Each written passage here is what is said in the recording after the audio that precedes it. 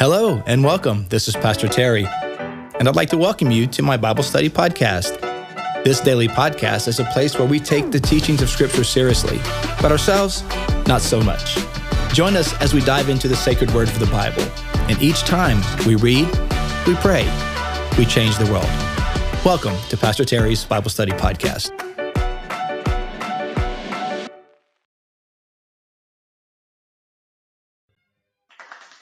Well, hello, everyone, and welcome to today's podcast. It is Thursday, December the 7th,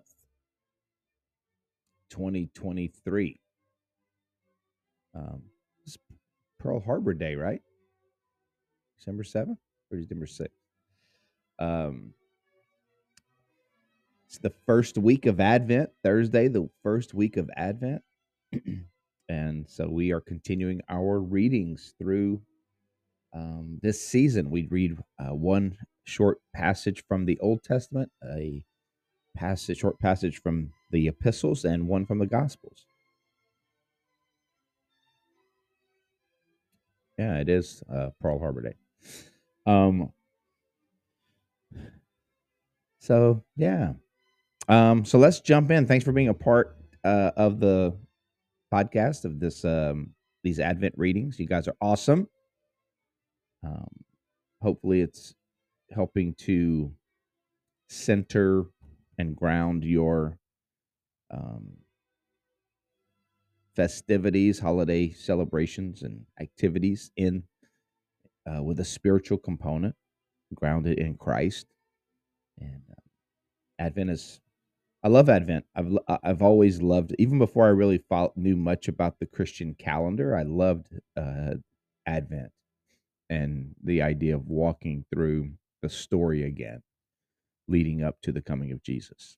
And so that journey takes us to the Old Testament prophets who were looking forward to the coming of Jesus, the coming of Messiah, and who would never, of course, see it in their lifetime, but they could, in a sense, see it, right? They had a vision. God gave them a sense of what would happen, and they shared it with the world. All right, so our first reading is Isaiah chapter 2, verses 5 through 22. You know what we do? We read, we pray, we change the world. Let's do it.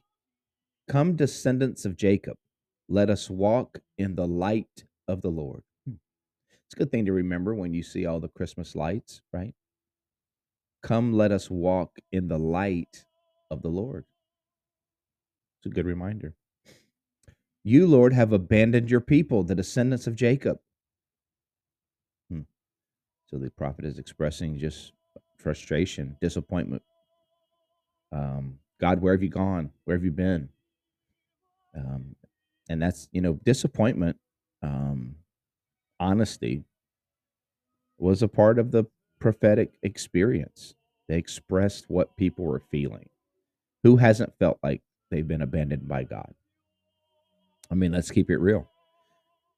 You go through a hard time, you've prayed for something a bazillion times, and I think we've all had moments in our lives. We're like, God, where are you? Well, the prophet is just expressing what every other human who's walked with God has maybe asked. Even Jesus on the cross, right? My God, why have you forsaken me? You, Lord, have abandoned your people, the descendants of Jacob. They are full of superstitions from the east. They practice divination like the Philistines and embrace pagan customs. They look just like the world, basically, right? Your people, they look just like the world. There's no notable difference. Their land is full of silver and gold. Silver and gold, silver and gold. Dun, dun, dun, dun, dun, dun, dun. That's from the Rudolph show. Their land is full of silver and gold. There is no end to their treasure. So they got material goods. They got material blessings. But there's no relationship with you, Lord. They've just chased after all these other foreign gods. Their land is full of horses. There is no end to their chariots. So they have a strong military, Their land is full of idols. They bow down to the work of their hands, to what their fingers have made. And you could say that about America, right? I mean, there's no end to there's tons of money, strong military, but there's people worship everything but God. They embrace the pagan customs, superstitions of the world. Verse 8. Their land is full of idols. They bow down to the work of their hands, what their fingers have made. So people will be brought low, and everyone humbled. Do not forgive them. Wow. The prophet's like, don't forgive them. Don't ever forget what they've done. Go into the rocks, hide in the ground from the fearful presence of the Lord and the splendor of his majesty. I love that phrase, the splendor of his majesty. The eyes of the arrogant will be humbled, and human pride brought low. The Lord alone will be exalted in that day, the day of the Lord, the day of his coming. The Lord Almighty has a day in store for all the proud and lofty, for all that is exalted, and they will be humbled. For all the cedars in Lebanon, tall and lofty, and all the oaks in Bashan, for all the towering mountains and all the high hills, for every lofty tower and every fortified wall, for every trading ship and every stately vessel, the arrogance of man will be brought low. And the pride and human pride humbled. The Lord alone will be exalted in that day, and the idols will totally disappear. Wow. Wow. So everything that is that man has placed their security in will be revealed for what it is, that it is ultimately incapable of providing ultimate security. Everything people have put their hope in will be revealed for what it is, that it's like vapor in the wind. And arrogance, the arrogance of man who and in their self-righteousness will be brought low. People will flee to caves in the rocks and holes in the ground from the fearful presence of the Lord and the splendor of his majesty when he rises to shake the earth. In that day, people will throw away to the moles and bats their idols of silver and idols of gold, which they made to worship.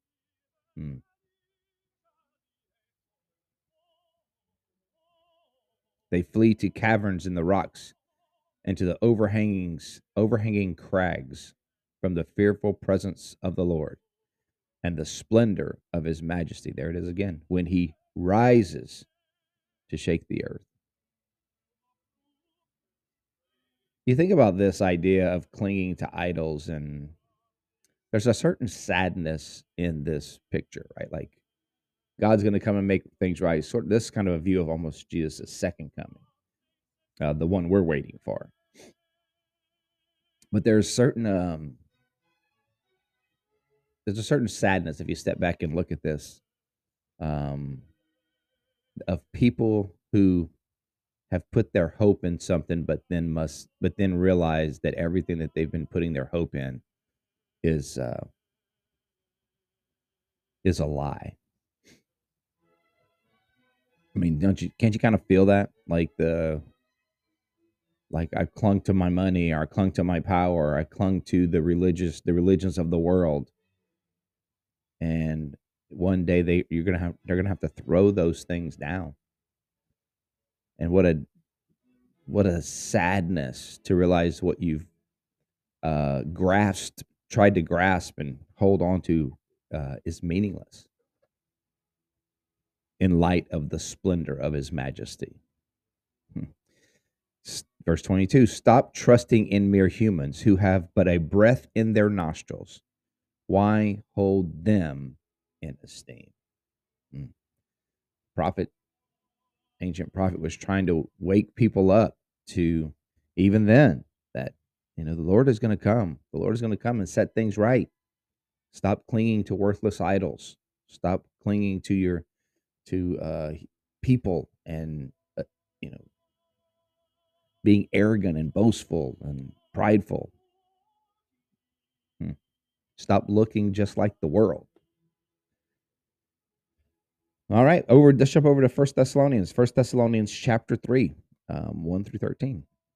Good morning, everybody. Welcome on the podcast. Welcome on YouTube. Great to have you guys on. Those of you that watching, uh, follow the link from Facebook. Good morning or afternoon, whenever you're watching this.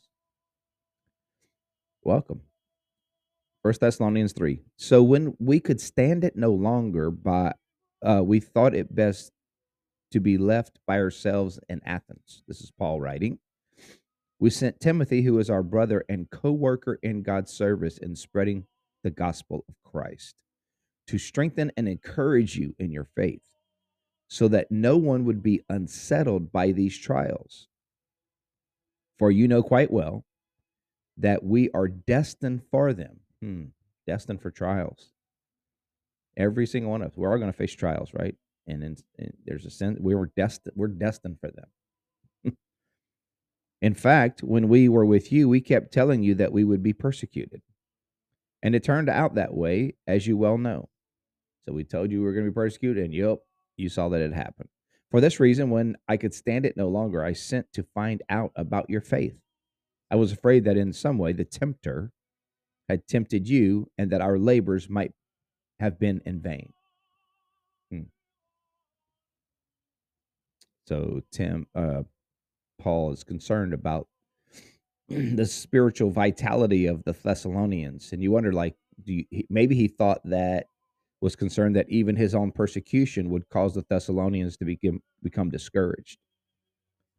And he was like, I want to make sure your faith was still strong, that my persecution, my hardship, and maybe even the hardships that you're enduring are not causing you to call into question the validity of your faith. I was afraid that in some way the tempter had tempted you, and that our labors might have been in vain. But Timothy has just now come to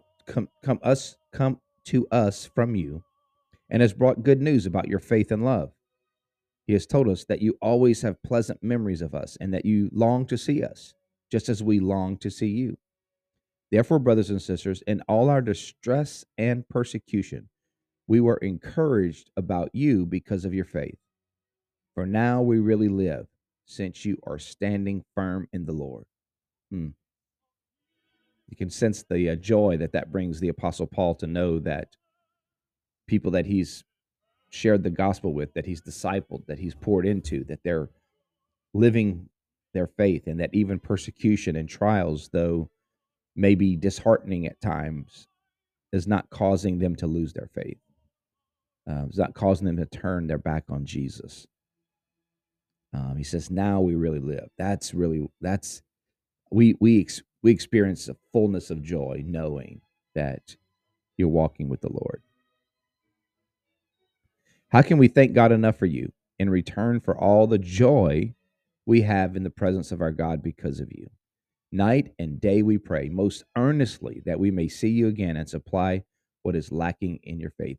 I think about this like at the holidays, right? Like family members will reunite. Isn't it super encouraging when you see a family member that is a believer, and hopefully you have other believers in your family? But you see them like thriving and growing in the Lord and loving Jesus. Um, Christy and I went to Charlotte, where my daughter and son-in-law live, to see their place back in October, and I had a moment like that. I had a moment like that. It was such a joy because, like, we don't see them a lot. We see them a couple times a year, 2, 3 times a year, probably. Um, and we went to church with them on Sunday, and we just followed along. We didn't like We weren't like, you're going to bring your Bible, you're going to do this. No, it's just going to go to church with you. But what was cool was the probably the highlight. Took a lot of pictures, but my favorite picture was a picture I snapped when we were in worship, and it was both of them um, with their Bibles open on their laps in church, you know, making notes and listening to the pastor, and it just was a blessing to see them take such a active, um, such initiative in their own spiritual lives.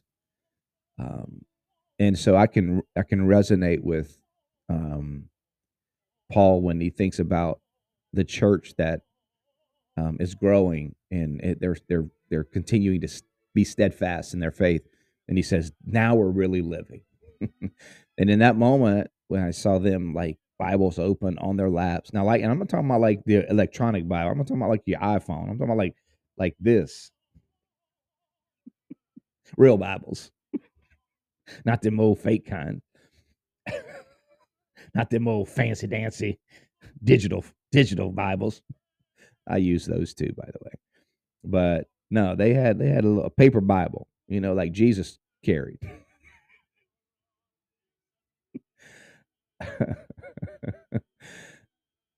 Paper Bible like Jesus. And no, man, I think that was a blessing. That was a blessing to look over down the pew and see them with Bible open, which means what? They carried their Bibles to church. They went to learn.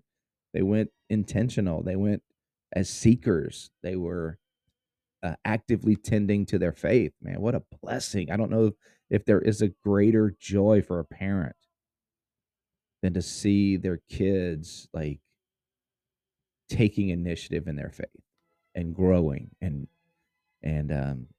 yeah, it's just making it their own and like really going after it. Hmm. Now may our God and Father himself and our Lord Jesus clear the way for us to come to you.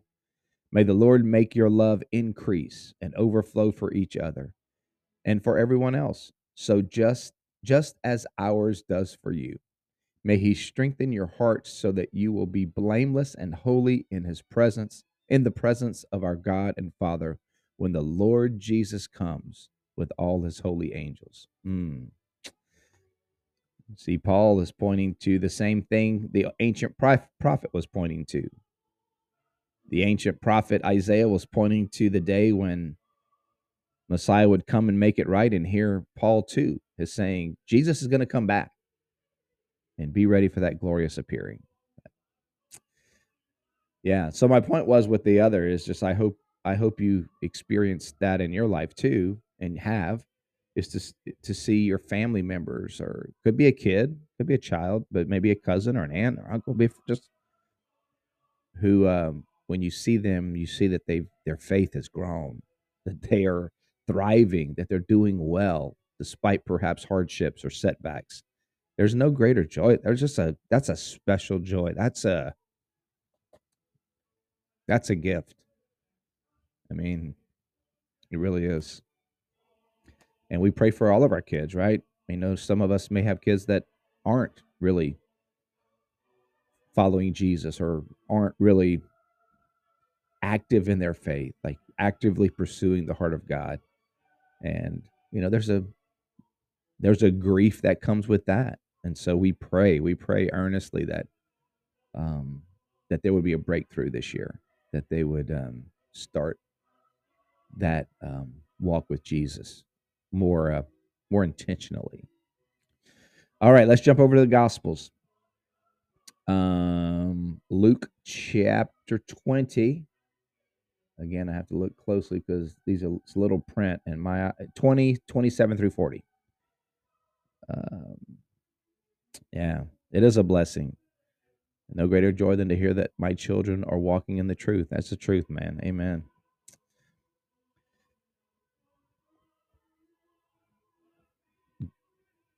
Luke chapter 20, verse 27. Jesus, this is a clip from the life of Jesus. Some of the Sadducees who say there is no resurrection came to Jesus with a question. Teacher, they said, Moses wrote for us that if a man's brother dies and leaves a wife but no children, the man must marry the widow and must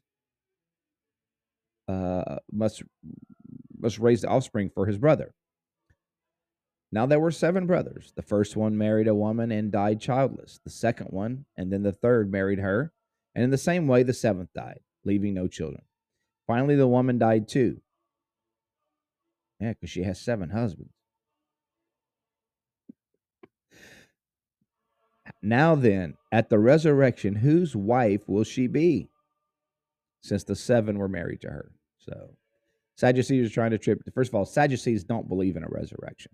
So they're trying to trap Jesus with this hypothetical that, the resurrection is so foolish. I'm going to give you an example. If this woman is married to this man and he dies, and then she goes through 7 different brothers, so whose wife is she in the resurrection? How's that going to work? Because the Sadducees, again, did not believe in the resurrection. Pharisees did, and of course Jesus did, but the Sadducees did not. Jesus replied, "The people of this age marry and are given in marriage, but those who are considered worthy of taking part in the age to come and in the resurrection from the dead will neither marry nor be given in marriage, and they can no longer die, for they are like the angels. They are God's children, since they are children of the resurrection." Wow.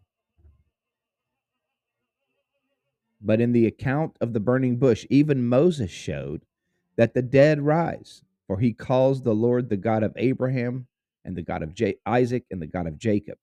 He is not the God of the dead, but of the living.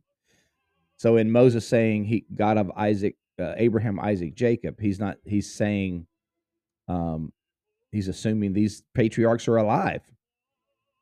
He's not saying in the God who what once was with a man. It's not a past tense thing, it's a present tense thing. Some of the teachers of the law responded, "Well said, teacher," and no one dared ask him any more questions.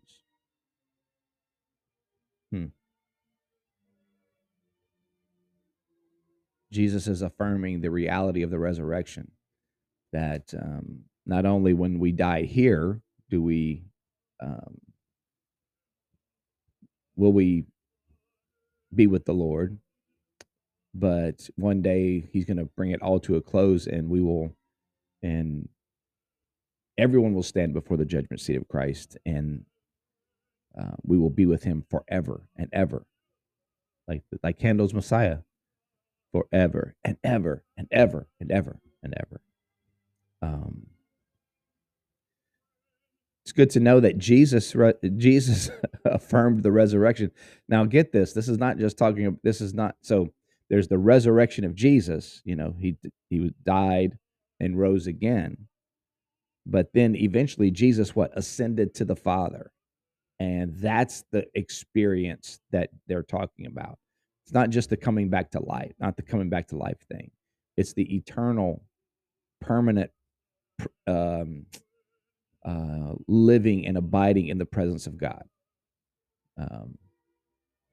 So Advent is a reminder of that. You say, what does all this have to do with Advent? It is all part of the same story. It is one continual story. It is a story of Jesus' coming. The first time, it's the promise of eternal life with God, and it's the story that one day he will return to this earth a second time and make things permanently right, and we will forever be with the Lord. It's awesome. All right, you guys, let's pray. Thank you so much for being on today. Lord, thank you for your holy word. Thank you for the promise of and hope of eternal life. Thank you for the joy of seeing people that we know and love walk and grow in their relationship with you. Man, what a gift, Lord. Thank you so much for that. And I pray for those of us who have loved ones who aren't there. They aren't walking with the Lord. They aren't And it concerns us because they're clinging to idols and to things that won't last. And there's a sadness in seeing people cling to things that is not true and things that are not true. So God, help us to be a good witness. I pray for breakthrough in people's lives, that they see you. I pray at this holiday season there would be a great incoming into the kingdom of souls who are far from you. And Lord, may we as laborers in your field be used by you to bring people into that kingdom. Lord, I pray your blessing upon my friends today. May you encourage and strengthen and bless each one of them.